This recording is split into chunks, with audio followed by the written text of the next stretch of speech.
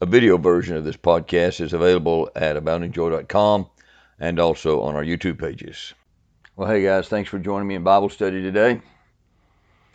This is the third Sunday in January. And for many, many years now, the Southern Baptist Convention has encouraged churches all over the convention to set aside this Sunday to commemorate the horrific, murderous, infamous decision by the United States Supreme Court on January 22nd, 1973, that we call Roe v. Wade, or Roe versus Wade. Prior to that horrific decision, 30 of our 50 states in the United States prohibited abortion without exception. 16 other states banned abortion except in certain special circumstances. And then, on January 22nd, 1973, the Supreme Court in Roe v. Wade, in a very egregious example of legislating from the court, invalidated all these state laws against murdering unborn babies. They just took it on themselves to do that. Since January 22nd, 1973, this is hard to believe, but approximately 63 million innocent unborn babies have been slaughtered through the process of legalized abortion. It's been a holocaust of unimaginable proportions, the American Holocaust. During this present 1 hour that we're meeting together with our class, 98 babies will have been killed somewhere in the United States in just 1 hour. And that goes on hour after hour, day after day, week after week, almost 1 million every year.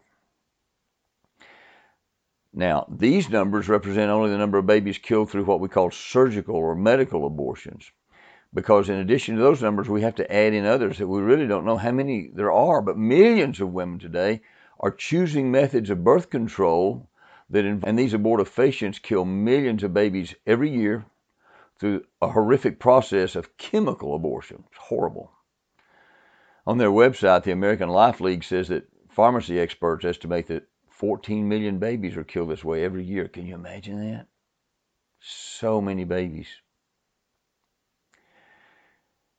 In years past, on previous Sanctity of Human Life Sundays, I've done my best to offer biblical as well as scientific and logical evidence to help people see the horror of abortion from God's perspective, just to realize how awful it is. And I'm not going to repeat those things again today. If you want to listen to some of those past studies, maybe get some help there in talking to some misguided pro-abortionists, if you've got any of those in your family or friends or anything, I'll go ahead and include some links to those posts when I post this study at aboundingjoy.com. So if you want to, you can check those out. Several years ago, Vicki and I were members of a different church. It was not a liberal church. It had a reputation for being a strong, Bible-believing church. And at the time, I would sometimes make announcements to the entire church regarding church training opportunities. Well, one Sunday, it happened to be close to an election day, I made an announcement about church training opportunities, and I just took that opportunity while I was there to encourage the church members to vote. And I said something to the effect, remember, elections this week, remember to vote. And guys, when you vote, I would encourage you, vote like a Christian, not as a Republican, not as a Democrat. Vote like a Christian. Find a pro-life candidate and vote for him or vote for her. Well, after that service, in this Bible-believing conservative church, an angry deacon caught up with me, and he rebuked me for that announcement. And he said, you might as well have told those people to vote Republican. Do you see the problem we've got here? Abortion is a moral issue. It's a biblical issue. It's a Christian issue. But even in our churches, if you take a stand on it, you run the risk of being accused of being political. Because, of course, it's true. In general, at least in recent years, Republican candidates have been overwhelmingly pro-life. Democrat candidates have been overwhelmingly pro-abortion. And so, of course, Democrat candidates would love to be able to shut Christians up by saying, hey, you got to stay out of politics. I've heard that many times myself. I've been told that. And I hope you can see, guys, that's a tool of Satan. He's trying to keep God's people quiet about the legalized murder of babies. Satan comes to steal, kill, and destroy, and he wants to destroy babies. They're created in the image of God, and he wants them dead, as many as he can kill. Now, I'm about to say some things that many people will consider to be very offensive. I'm aware of it up front. Maybe some of you are watching this. I'm praying, and I have prayed, that I'll be able to speak the truth, but that I'll be able to do it in love. I want to be very loving, and I want to be very gracious, but I don't want to soft pedal sin. Biblical love does not soft pedal sin, guys, just because some people might get upset or feel offended. So we got to be really careful here. All right? This is the truth. The truth is almost all candidates of the Democrat Party of our day are outspoken supporters of abortion. No restrictions at all as far as they're concerned. It used to be, a few decades ago, fairly common to hear a candidate from the Democratic Party say something like this. And usually he would try to say it and sound kind of pious about it, very serious. He would say, I believe abortion should be legal, but rare. Now, that was a very dumb thing to say, guys. I mean, let's just be honest. That's dumb. What they were trying to do was straddle a fence of some kind. They were trying to act like they were personally opposed to abortion, but didn't want to make it illegal. They tried to make that a position for a long time. Some of them did. But all somebody needed to ask them was, whoa, wait a minute. Just exactly what is it that's growing in that mother's womb? Because if it's a baby, why on earth would you agree that it should be legal to kill it? And if it's not a baby, why on earth should it be rare? I mean, if that baby is just a lump of tissue, like a tumor or a malignant growth of some kind, why on earth should it be rare to remove it, to get it out of there? See what they were doing? They were trying to straddle a fence by making a really foolish and really a satanic argument so that the slaughter of babies could go on and they could sound kind of pious. It was disgusting. By the way, when Vicki and I were about to join Severe Heights, it's been many years ago now, but I was talking with Holly. Vicki and I were talking with Holly, and I shared this conversation I had with that deacon, with Holly Miller, our pastor, or he was going to be our pastor very soon. And when I told him what that deacon said, that I might as well have told people to vote Republican, Holly said, well, duh. And I loved it. I nearly fell out of my chair, but I really appreciated Holly's clear stand on these issues. He wasn't intimidated or afraid to take a stand. I have been told by people who call themselves Christian now, and God knows their hearts, guys. I know I need to be very careful here. I love them. But they'll say things like this. They say, well, since the number of abortions haven't really been any lower under a Republican administration than they have under a Democrat administration, it's okay for Christians to vote for Democrats for other reasons, because it doesn't make any difference as far as abortion is concerned. I've heard people say that. I've heard them say that they believe under a Democrat administration, people will be less likely to even want an abortion. So actually, it might be more pro-life to vote Democrat. Can you imagine people saying that? I've heard people say it. When people try to make those kind of arguments, I like to point out, first of all, the reason I vote for Republican candidates isn't that I hope that somehow miraculously, if a man is a Republican and he gets elected, he can simply ban all abortions. The president can't do that. But he does have the right to appoint members of the Supreme Court. And eventually, if we have enough justices on the Supreme Court who actually support the Constitution, instead of justices who could care less about the Constitution and who are willing to do their best to be more or less an unelected super legislature enacting new laws from their secular, liberal, socialistic worldview, then we might be able to reverse the horrible and unconstitutional ruling of 1973. At least we can pray and hope that. But it's going to take the Supreme Court justices. Now I need to say something else. It's very difficult for me to say, guys, but I feel in my heart I've got to say it. In this election we've just been through, I was sickened when I began to realize that there were pastors and spiritual leaders across America Men who I really did think were men of God, men who in the past I'd had great respect for these guys, and I still love them.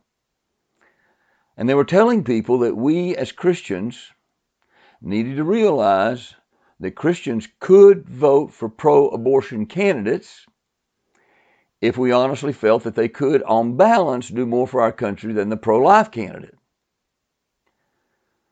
I'm going to name one of them because he wrote a book, David Platt. I had so much respect for David Platt. I loved him to death. He's written some really wonderful books. He's done some really wonderful work for the Lord as far as I could see. But he took that very position. I was horrified. And the only reason I'm mentioning him by name right now is because he chose to write a book, and the book was called Before You Vote, and he put his name on it. And up until I read Platt's book, I had great respect for him as a spiritual leader, and I still love him in the Lord. I really do. And I still do believe he's done a lot of good in the past. Please don't misunderstand this, but I need to be plain. Let me just read something that he wrote in his book.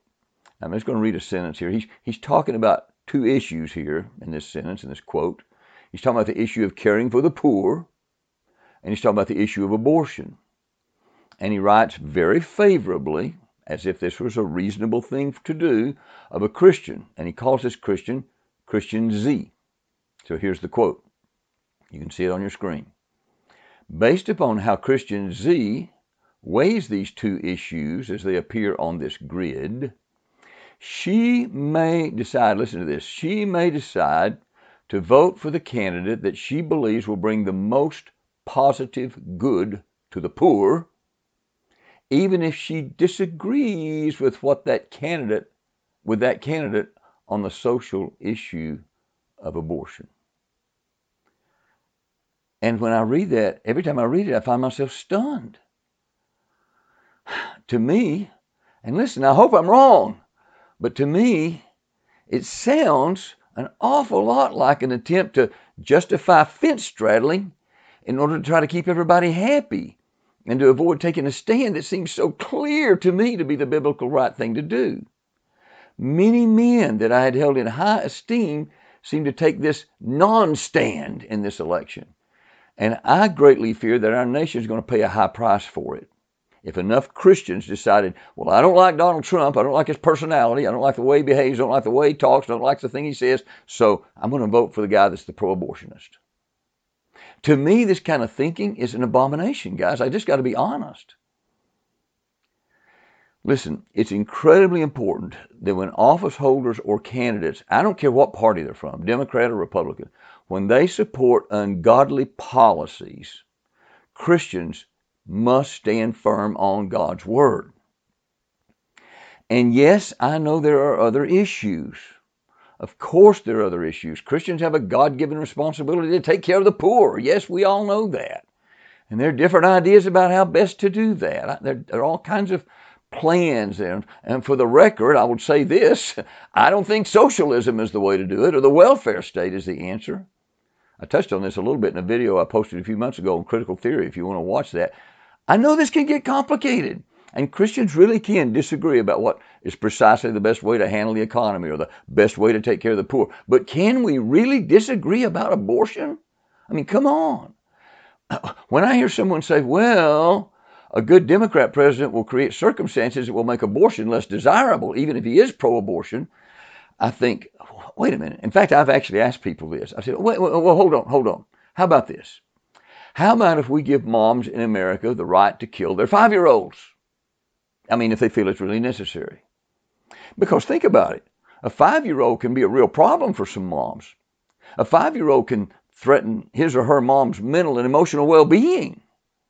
A 5-year-old can keep a mom from getting the education she feels like she needs. Or a 5-year-old can help her from getting the job she feels like she needs.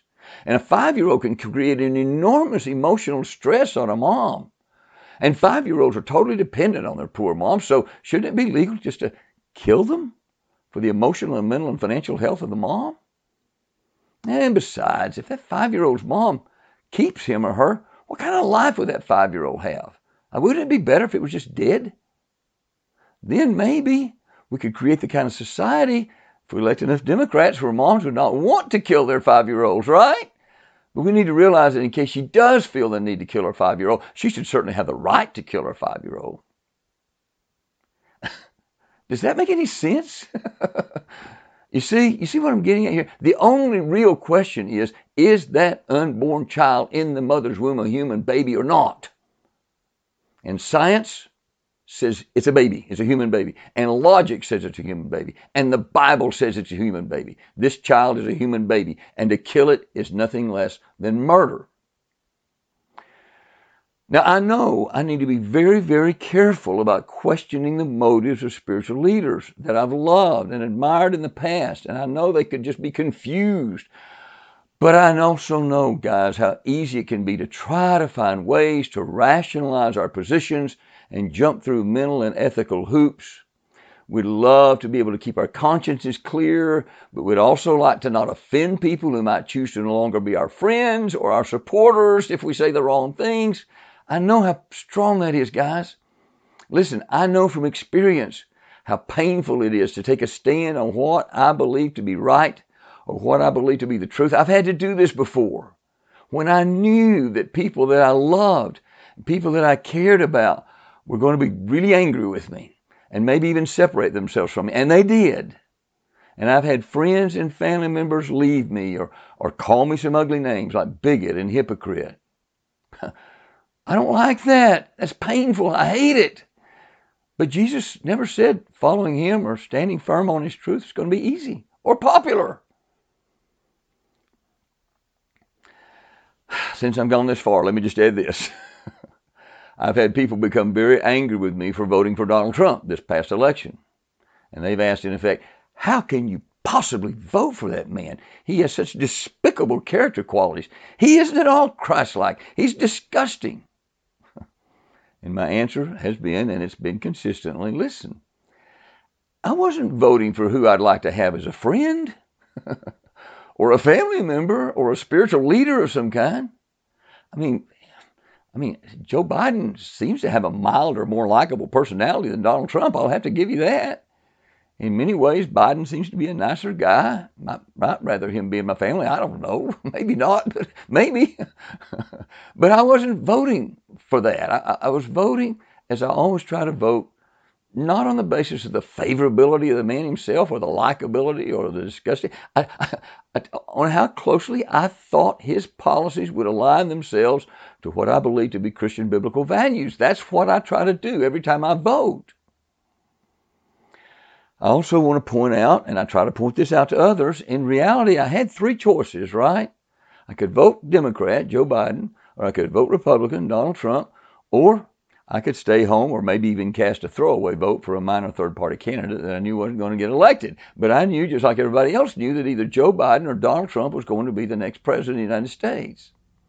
And as a Christian, I've always accepted the fact that in a democratic republic like ours, I'm always going to be voting for a candidate with flaws, because all the candidates have flaws. They're all human. So I just, and the press and their enemies, their opponents are going to really point those out as loudly as they can. So I just made up my mind a long time ago that as a Christian, I had to vote for the person that I believed would be most likely to support policies that would correspond to my biblical values. I just don't know any other way to vote. And in our day, that translates into values like freedom of speech, freedom of religion, issues relating to socialism, which I believe to be anti-Christian, issues relating to the sexual revolution, the LGBTQ issues. But listen, most especially, underline that, most especially issues relating to life. We are created in the image of God. So I'm talking about abortion, infanticide, euthanasia. And from my perspective, my Christian values in all of these areas are under attack from many people who identify with the Democrat Party. Now, that's just the way it is. But to say that it's okay to vote for a candidate who openly supports Planned Parenthood and openly supports the right to kill unborn babies, that they should be legal because you like what he stands for on other issues?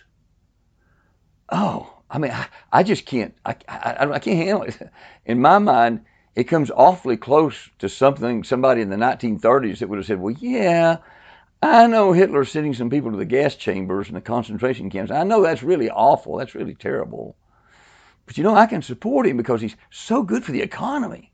And by making the economy good, he's doing good for a lot of poor people. And maybe eventually they won't send people to the gas chambers. What? You see what I'm saying? It's disgusting, guys, to me, and abominable to support any candidate who supports Planned Parenthood and the right to abortion. So there. That's probably more than enough for today's introduction, I imagine, don't you think? Some of you are thinking, Steve, you better turn that thing off before somebody comes and drags you off somewhere. But listen, guys, my heart's been bursting with this stuff. And it just seemed that Sanctity of Human Life Sunday seemed to be the right Sunday to try for me to at least try to express what's in my heart. You don't have to agree with me, but you need to know how strongly I feel about these things. My goal is to stand firm on God's truth. And I want to do it in an uncompromising way. Loving? Oh, yes. Gracious? I hope so. I want it to be. That's not always easy to find that balance. And I realize that some people are kind of squeamish about standing firm because they know it's going to raise up opposition, and they may accuse me of being unloving. I realize that. I also realize that for some people on the other side, some people are so outraged about the anti-Christian positions of many Democrat leaders, they may think I'm not stating it strongly enough. I know that. I want to be clear and I want to be loving. That's what I want. I've asked God to help me do that. I'm not sure I know how to do that. That's what I want. Okay, let's move on here. The assigned Bible passage for today. Last Sunday, if you remember, Ron did a great job introducing us to the ministry of John the Baptist and the baptism of Jesus, while again reminding us of Luke's meticulous attention to historical detail. It comes through all through his book. That's in chapter 3. So today we're skipping all the way over to chapter 6, beginning in verse 17. Now, over the next 4 Sundays, we're scheduled to go back to the things we skipped in chapters 4, 5, and the first part of chapter 6. But to summarize, in chapter 4, Luke tells us about Jesus' temptation by the devil in the wilderness, and about his rejection in his hometown of Nazareth, and of his announcement that he's the one that Isaiah was prophesying about, and his ministry of preaching and healing, and he's casting out demons. And in chapter 5, Luke tells us about Jesus beginning to call his first disciples, Peter, James, John, Matthew. He also tells us about more of Jesus' healing miracles and his dealing with the question about fasting there in chapter 5. In the first part of chapter 6, Luke tells us how the Pharisees tried to trap Jesus about the way Jesus was behaving on the Sabbath. They didn't like that at all. And then Luke names the men Jesus designated to be his apostles. So in the next few weeks, we'll come back to all of that. When we get to chapter 6, verse 17, we have Luke's introduction to the highlights of a sermon that Jesus preached. And it parallels a sermon that Matthew recorded, and most of us are more familiar with, in Matthew chapters 5, 6, and 7. We call that the Sermon on the Mount in Matthew. And it's because Matthew starts that section of his gospel with the words, seeing the crowds, he went up on the mountain. And when he sat down, his disciples came to him, and he taught them this Sermon on the Mount. The sermon that Luke records here starts at verse 20, and it goes through the end of this chapter, so it concludes at Luke 6:49, so it's much shorter. Many scholars believe that Jesus preached this sermon, or the things in this sermon, on a different occasion than the sermon Matthew recorded. So Matthew's sermon is called the Sermon on the Mount, and Luke's sermon that we're looking at here is often called the Sermon on the Plain. And it's because in verse 17, Luke says, and he came down with them and stood on a level place. So it does sound like 2 different locations, doesn't it? It sounds like 2 different occasions. I think that's a reasonable conclusion. But I have heard men say that if you look at the place that is the Mount where Jesus preached the sermon that Matthew records, there near Capernaum, it looks like a level place.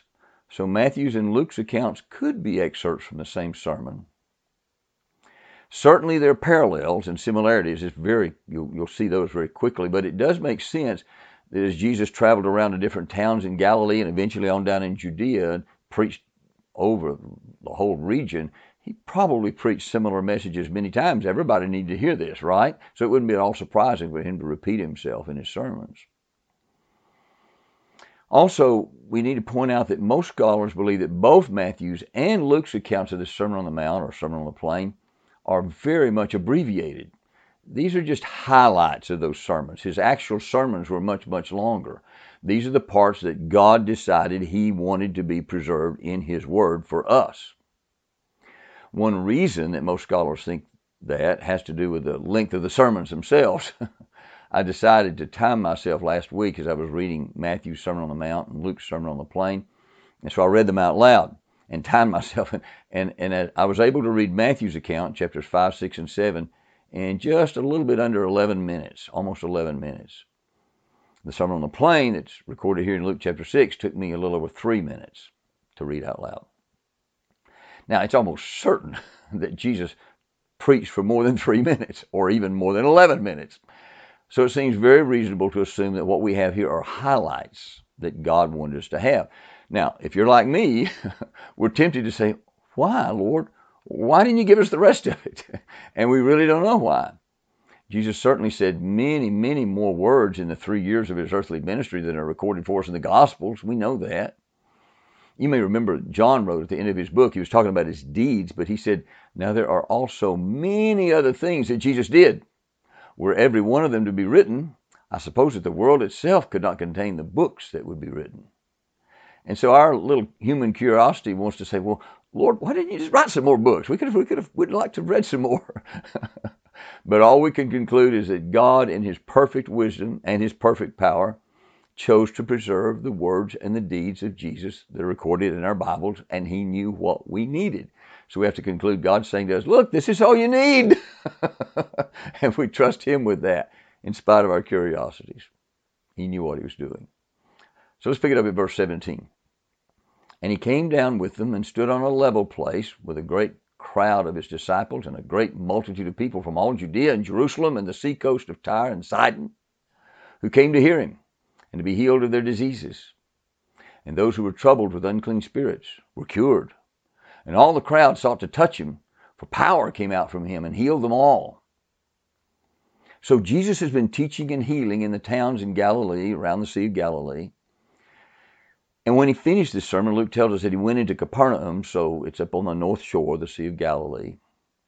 But already, He's become famous. No one's ever taught like this before. His teaching was authoritative. He knew what He was doing. He spoke the truth. The Word of God came out of His mouth. He was getting a lot of attention. I mean, you remember at one point the Pharisees sent somebody to check on Him, and they came back without Him and said, why didn't you come back with Him? He said, nobody ever spoke like this. He just overwhelmed people with His words. But on top of that, He was casting out demons. And He was healing people. Lots of people. And so at this point, Jesus already has attracted a great multitude, it says in verse 17. And they weren't just coming from the towns around where He was there in Galilee. They were coming from Judea, Jerusalem. That was about 80 miles to the south. They were coming from Tyre and Sidon, way up from the north. People from Tyre and Sidon would have most likely been Gentiles. Tyre and Sidon were not Jewish cities. They were up in Phoenicia, in the north of Galilee, over the Mediterranean Sea. And the last 3 words of verse 19 are, He healed them all. He was healing a lot of people. They'd never seen anything like this. They'd never heard anything like this. Huge crowds going to be following Jesus. That's going to be true the rest of His ministry. So He's definitely gotten their attention. And so He begins to teach. And this is what God inspired Luke to record for us. Verse 20. And He lifted up His eyes on His disciples and said, Blessed are you who are poor, for yours is the kingdom of God. Blessed are you who are hungry now, for you shall be satisfied. Blessed are you who weep now, for you shall laugh. Now, before we go on, this is a great example of an opportunity to apply a hermeneutical principle called the analogy of faith. It's a principle for interpreting Scripture. Basically, what the principle of the analogy of faith says is this. If a passage in the Bible could possibly be interpreted more than one way, then we need to take into consideration other passages that may make it more clear. That's very common. Here's another way to say it. And I bet you've heard this little saying. It's really good. The best commentary on the Bible is the Bible itself. Yeah. So we want to see everything the Bible has to say about a particular topic before we draw conclusions too quickly. The point is, since the Bible is God's Word, God's the one speaking all the way through the Scripture. We know it doesn't contradict itself. So it helps us to understand passages that may not be quite so clear by other passages that are a little more clear that deal with the same issue. And that's important in this passage. When Jesus pronounces blessings on the poor and on the hungry and on those who weep, on the surface, the way Luke writes it here, it could mean that he's talking about people who are physically poor or physically hungry or weeping over physical things. And sometimes that may be true. But we know from other scriptures that being physically poor in and of itself is not really a good reason for spiritual blessing. It's possible to be poor and hungry and still be indulging in a sinful lifestyle. We all know that. Be very rebellious toward God. That's not due a blessing. Not only that, but in Matthew's account, Jesus elaborates on this. He says, blessed are the poor in spirit, for theirs is the kingdom of heaven. And blessed are those who hunger and thirst for righteousness, for they shall be satisfied. So in Matthew, he makes it very clear he's speaking of spiritual things. He's teaching them and us that what many of them believed was wrong. What many of them believed was that the self-righteous Pharisees all around them, who looked at themselves as very good at keeping God's commands, that these Pharisees were the people most pleasing to God. That's what the people believed. People thought, and the Pharisees themselves thought, these Pharisees are the people most likely to have important roles in God's kingdom when God's kingdom finally arrives. And Jesus said, nope. The blessed ones are the ones who recognize their spiritual impoverishment. The ones who realize that without the mercy and grace of God, they have no hope. They have nothing to offer. A little later in Luke 18, Jesus used a parable to teach this same truth. He said, 2 men went up into the temple to pray, one a Pharisee, the other a tax collector. They hated tax collectors. They thought the Pharisees were godly people. The Pharisee, standing by himself, prayed thus, God, thank you that I'm not like other men, extortioners, unjust, adulterers, even like this tax collector. I fast twice a week. I give tithes of all that I get. Really stuck on himself, full of self-righteousness. But the tax collector, standing far off, wouldn't even lift up his eyes to heaven, but beat his breast, saying, God, be merciful to me, a sinner. And then Jesus said these words that shocked people at that time. He said, I tell you, this man went down to his house justified rather than the other. For whoever exalts himself, he said, will be humbled. But the one who humbled himself will be exalted. Blessed are the poor in spirit. We need to realize that apart from Christ, we can do nothing and we are nothing. In the same way, when we hunger and thirst for God's righteousness, because we realize our own righteousness, like Isaiah says, is filthy rags, when we honestly recognize our own lack of righteousness and hunger for the righteousness that only Jehovah Tzidkenu, the Lord our righteousness, can give us as a gift, we will humbly receive it with thanksgiving and praise to Him. And again, because of the prevalence of sin in this world we live in, Jesus says we should be mourning over this. But at the right time, when Jesus comes back, when Jesus sets things right, our mourning is going to be turned into laughter and dancing and joy, as we learned in our study of Isaiah. It's going to be good. Meanwhile, we mourn over sin. We should. Look at verse 22. Blessed are you when people hate you, and when they exclude you, and revile you, and spurn your name as evil on account of the Son of Man. Rejoice in that day and leap for joy, for behold, your reward is great in heaven, for so their fathers did to the prophets. And we've all heard this beatitude many, many times. He says the same thing in Matthew 5. But when it really begins to happen to us, when we begin to realize that some people actually do hate us, some people really do revile us and exclude us, when it really happens, we usually don't feel very blessed at the moment. Most of us feel kind of miserable. Most of us are just wired that way. We can be very, very tempted to try to figure out how to keep it from happening. We want to keep everybody happy so that stuff doesn't happen.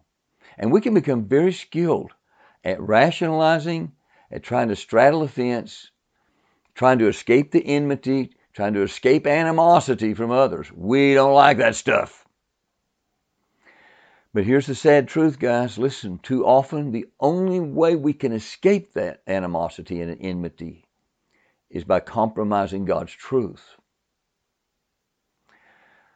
My personal opinion, and again, I hope I'm wrong, God knows all our hearts, is that many pastors across this nation did that in the last election because they didn't like Donald Trump's personality. And I'm concerned that our nation may have to pay an awful price for it. But look at what Jesus says we're to do when others hate us and revile us and exclude us. Look at it. Rejoice? Leap for joy? Really, Jesus? Why does Jesus tell us to rejoice? Dance for joy? Isn't that kind of a jarring picture? Oh, looks like people are hating me now. They're spurning out my name as evil. They're excluding me. They're angry with me. They're reviling me. I better just dance me a jig. Well, the reason he says it is because we're all going to be in eternity before you know it. And then we'll be able to see God's perspective very, very clearly. Won't be any confusion then. And we'll realize that dancing for joy really was the most appropriate response, even though it seems strange to us right now. It's difficult. Let me say one more thing here. I think most people are just like me.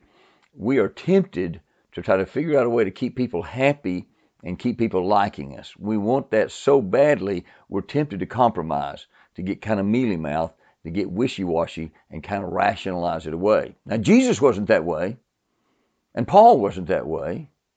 And by the way, neither were the great Christians of history. But most of us struggle here because we want everybody to like us. I mean, that's really important to us. But listen, we need to watch out for the other extreme too. There really are some people out there who kind of take pride in making people angry. They seem to enjoy the notoriety that comes from always being difficult and disagreeable. They take pride in what they perceive to be suffering for Jesus, when in truth they're just being deliberately offensive and obnoxious. You know what I mean? You know people like that. Yeah. And maybe Donald Trump. That's not what Jesus is talking about here. And so, knowing that we'd be tempted to do all we could to avoid taking a stand that some people might find offensive, Jesus added in verse 26, woe to you, I got to warn you, he says, woe to you when all people speak well of you, for so their fathers did to the false prophets. Watch out. Watch out.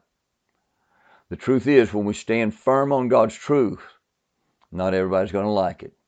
Some people that we thought liked us, some people that we thought were our friends, some people that we thought loved us, are not going to like it. We need to be prepared for that. Now, Jesus knew that we all have a terrible tendency to get unbalanced. So easy. We can so easily lose our perspective, guys. Walking with Jesus is a walk. It's constant. We need constantly wisdom from Him, direction from Him, discernment from Him.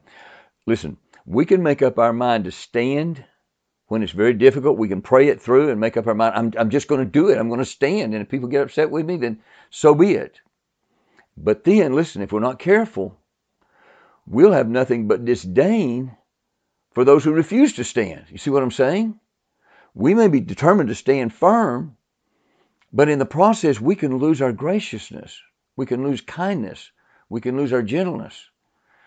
So immediately after these warnings, and Jesus making it clear, when we stand firm, we're going to get persecuted. And so we may make up our mind to stand firm, not worry too much about whether people like us or not. But Jesus immediately adds these words that are very, very important to keep us balanced. And it's verses 27 through 36. And the theme all the way through this section is this amazing Christ-like love toward people who are difficult to love. Jesus knew that if we really did stand firm in the face of persecution while others are wimping out, we'd be tempted not to love those people very well. And I'm talking about people of either group, actually. I mean, obviously, we can find it difficult to love people who are persecuting us. I mean, it can really be tough to love those people. We're supposed to love them too, by the way. But we can find it difficult to love people who just kind of tap dance around the issue so they can avoid persecution themselves. And so we can be tempted to look at them with disdain. But listen to what Jesus says. Verse 27, but I say to you who hear, love your enemies. Do good to those who hate you. Bless those who curse you. Pray for those who abuse you. To the one who strikes you on the cheek, offer the other also. And from the one who takes away your cloak, do not withhold your tunic either. Give to everyone who begs from you, and from one who takes away your goods, do not demand them back. And as you wish that others would do to you, so do to them. If you love those who love you, what benefit is that to you? For even sinners love those who love them. And if you do good to those who do good to you, what benefit is that to you? For even sinners do the same. And if you lend to those from whom you expect to receive, what credit is that to you? Even sinners lend to sinners and get back the same amount. But love your enemies and do good and lend, expecting nothing in return. And your reward will be great, and you'll be sons of the Most High. For He's kind to the ungrateful and the evil. Be merciful, even as your Father is merciful. Isn't that shocking? Jesus is talking about supernatural love here, guys. When we behave like this, people can tell we're very different. We're not like the rest of the world. But listen, we'll only be able to love like this if we surrender to Jesus and let Jesus love others through us. We can't do that in our own power, not in the flesh. It takes the work of the Holy Spirit in us. But just stay balanced. Love doesn't mean getting spiritually wimpy and wishy-washy. No. Well, let's quickly read the rest of this sermon. Verse 37 says, "Judge not, and you will not be judged." Lost people love to use this verse to justify their sin. They say, hey, you shouldn't tell me my sin is sinful. That's judging. Jesus told us not to judge, right? But of course, what Jesus is telling us here is don't judge superficially. Don't try to play the role of the Holy Spirit by assuming you know what's in other people's hearts. You don't. Over and over again, God tells us not to shrink back from calling sin what He calls sin. So don't get those things confused. For example, He says, this is 1 Thessalonians, Paul said, test everything. Test everything. Hold fast that which is good. We've got to be able to discern what's right and what's wrong, what's good and what's bad. Jesus Himself said it in Matthew 7. This is part of the Sermon on the Mount. A healthy tree cannot bear bad fruit, nor can a diseased tree bear good fruit. Every tree that does not bear good fruit is cut down and thrown into the fire. Thus you will recognize them by their fruits. You hear what He's saying? You got to be able to look at behavior and say, this is right, this is wrong, this is good, this is bad, this is sin, this is righteous. Luke chapter 12, He said, why do you not judge for yourselves what's right? You have to make these kind of judgments, Jesus says. Lost people would love to scream at us, you have no right to tell me that what I'm doing is sin. The Bible says, judge not. But they're abusing Scripture, and you know that. Well, I'm taking too much time. For time's sake, I need to just read the rest of this tremendous chapter without comment. There's so much here, but let's at least read it.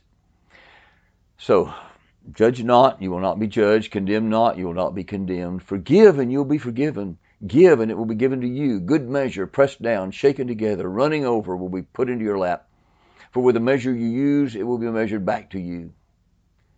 He also told them a parable. Can a blind man lead a blind man? Will they not both fall into a pit? A disciple is not above his teacher, but everyone, when he's fully trained, will be like his teacher. Why do you see the speck that's in your brother's eye, but do not notice the log that's in your own eye? How can you say to your brother, brother, let me take out that speck that's in your eye, when you yourself do not see that there's a log in your own eye? You hypocrite. First take the log out of your own eye, and then you'll see clearly to take that speck that's in your brother's eye. For no good tree bears bad fruit, nor again does a bad tree bear good fruit, for each tree is known by its own fruit. For figs are not gathered from thorn bushes, nor grapes picked from a bramble bush. The good person out of the good treasure of his heart produces good, and the evil person out of the evil treasure produces evil. For out of the abundance of the heart his mouth speaks. Why do you call me Lord, Lord, and do not what I tell you? Everyone who comes to me and hears my words and does them, I'll show you what he's like. He's like a man building a house who dug deep and laid the foundation on the rock. When a flood rose, the stream broke against that house and could not shake it because it had been well built.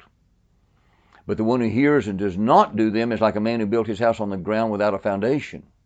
When the stream broke against it, immediately it fell, and the ruin of that house was great. Jesus is our foundation. His word is truth. And if we build our lives on Him and on His truth, we will stand firm. But if we don't, the day will come when there will be a great and horrible collapse. We're apparently living in days when the majority of Americans no longer see the point of clinging to God's truth or of building on the foundation of our Lord Jesus Christ. That just sounds dumb to them. Apparently, the majority of our elected officials now believe they can decide for themselves without any input from God what is right. And many are calling evil good and good evil. Isaiah warned us of that. And many of them are calling for Christian voices to be silenced. And many Christians, seeing the writing on the wall, may even voluntarily choose to be silent rather than risk being called names or risk being unpopular. Guys, we could be heading into some very difficult storms, more than ever before in the past. Could be. But listen, He will never leave us. He said, I'll never leave you, nor will I ever forsake you. And listen, He's an expert at giving peace in the time of the storm. In difficult times, He is eager and delighted to show us that He can be the source of our strength. And He can be the strength of our lives. So listen, guys, whatever happens, we just need to keep our focus on Him. He'll carry us through. He will. And one wonderful way to do that is by continually offering up to Him the highest praise we know how to offer. It's important, guys. Helps us keep our perspective. So with that in mind, I want us to conclude this study today by joining with the choir and orchestra of First Baptist Church of Dallas, Texas. Vicki and I have really been enjoying that choir. And I think this great song of worship will help us be able to obey the command that Jesus gave us that we looked at back in verse 23. No matter what the storm, we'll be able to rejoice in that day and to leap for joy.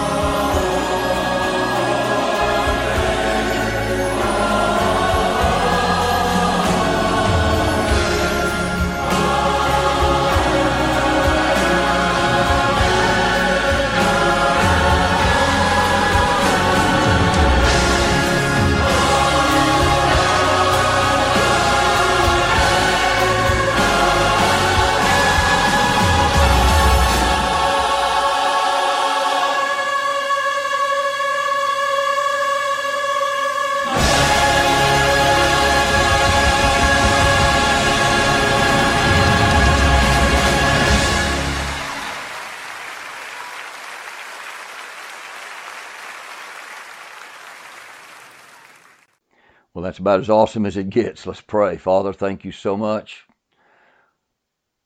for causing this incredible song to be written and performed so powerfully. Thank you that we get to worship you with it. Thank you that it reminds us what an awesome God you are. And that no matter what the storm, you're the source of our strength. You're the strength of our lives. And we can just praise you with total praise, Lord. Teach us how to do that well.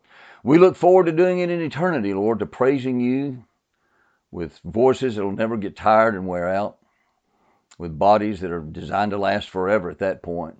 It's going to be exciting, Lord. We know it's in our future if we'll just keep our focus on you. Meanwhile, Lord, help us to stand firm, loving, gracious, kind, but to stand firm, to stay in this battle that you put us in until you call us home. And Lord, again, we pray for those precious babies. On this day of all days, we remember those precious babies. We pray you'd save the babies, as my wife often prays.